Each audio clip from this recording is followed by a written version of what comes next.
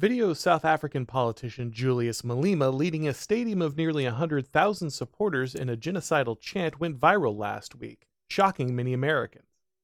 Malema led the crowd as they sang a song with the lyrics "Shoot to kill the Boer, kill the farmer," a reference to the white Afrikaner population of South Africa.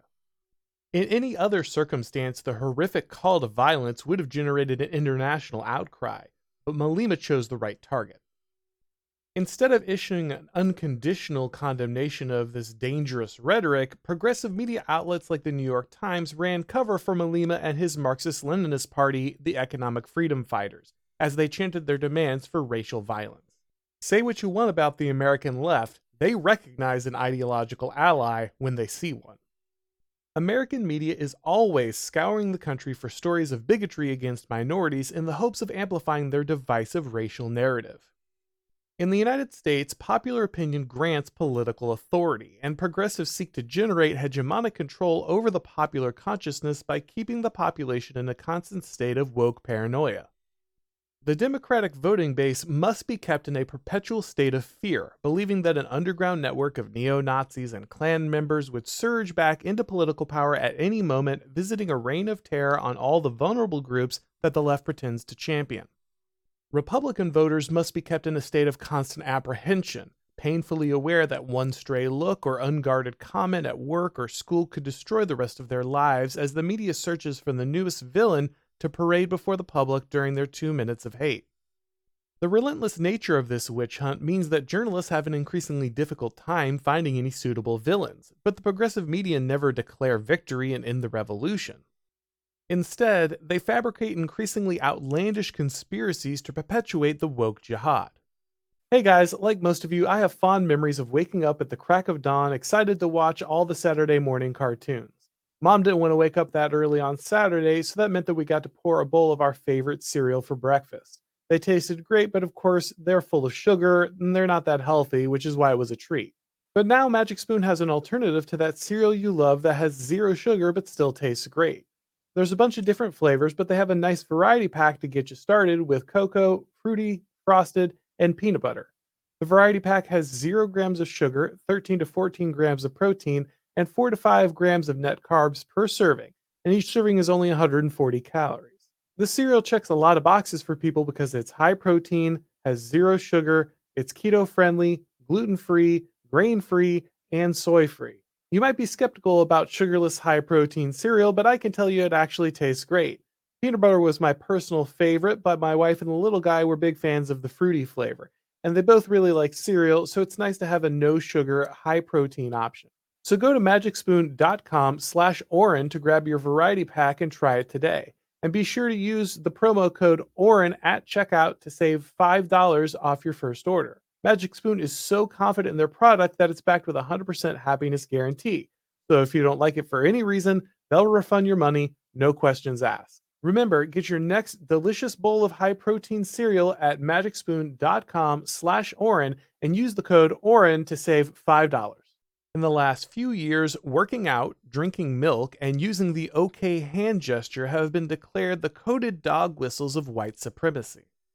In a media climate where one's choice of breakfast beverage may reveal secret racial animus, surely the press would jump at the chance to decry an open declaration of hatred and violence chanted by a political leader and a stadium full of his militant supporters.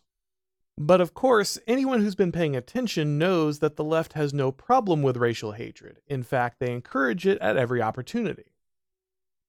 For the progressive journalists, the morality of any interaction is dictated entirely by the melanin content of the groups in question. One group is the oppressor and everything they do is evil. The other group are oppressed and everything they do is justified.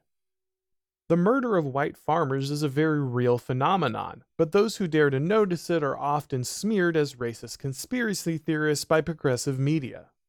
In the last week of July alone, 9 farm attacks and 2 murders were committed, according to the South African civil rights organization AfriForum. After the direct call to violence by Malema and his political party, a number of residents were attacked on their farms, including 79-year-old Theo Becker, who was brutally beaten before having his throat cut. A few days later, farmer Dwayne Smith and his wife Ingrid were shot by gunmen in front of their 2 young children.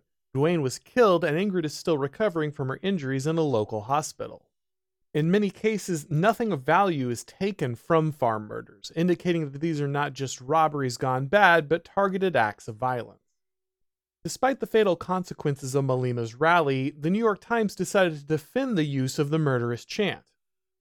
Journalists at the newspaper became furious after South African-born billionaire Elon Musk stated the obvious, that these chants were calls for genocide targeting white people.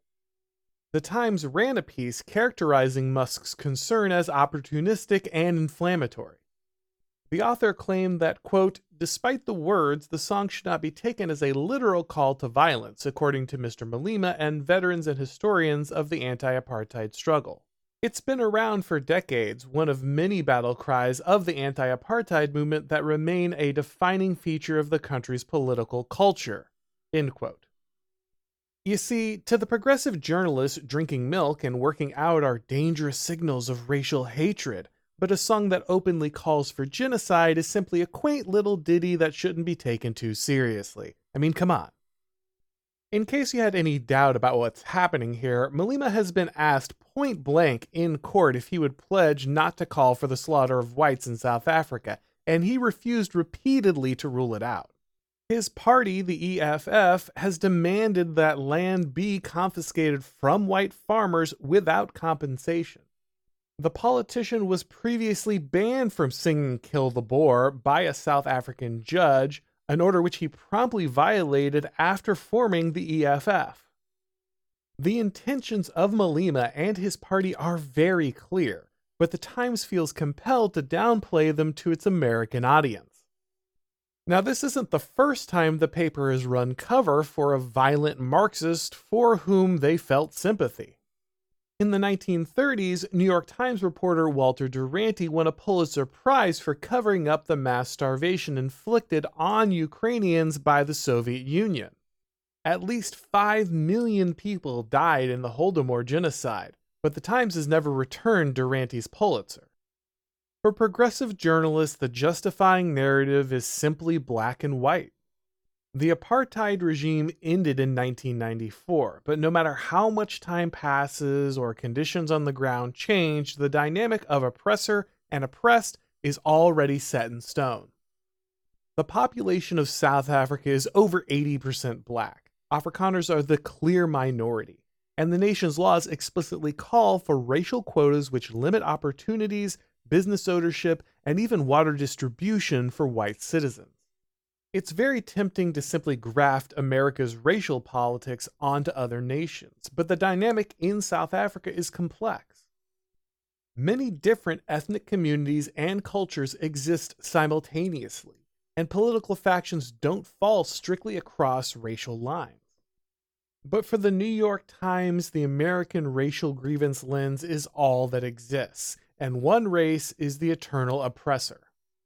The left justifies rhetoric about abolishing whiteness in the United States by characterizing what is an obvious slogan of racial hatred as an attack on a historically oppressive system. The New York Times justifies the genocidal call of Kill the Boer in South Africa with the same logic. The left recognizes no radicals in its racial grievance jihad and turns a blind eye when the consequences become deadly. If reality is inconvenient to the narrative, simply discard it. You might even win a Pulitzer Prize in the process. Thanks for watching, guys. If you enjoyed this video, please go ahead and give it a like. And if you haven't subscribed yet, now is a great time to do so. If you're not getting notifications for that subscription, remember you have to hit the bell, all that stuff. Otherwise, YouTube just doesn't recommend things like it used to. If you'd like to get these broadcasts as podcasts, make sure that you subscribe to The Warren McIntyre Show on your favorite podcast platform. And when you do that, a rating or review really helps with all the algorithm magic.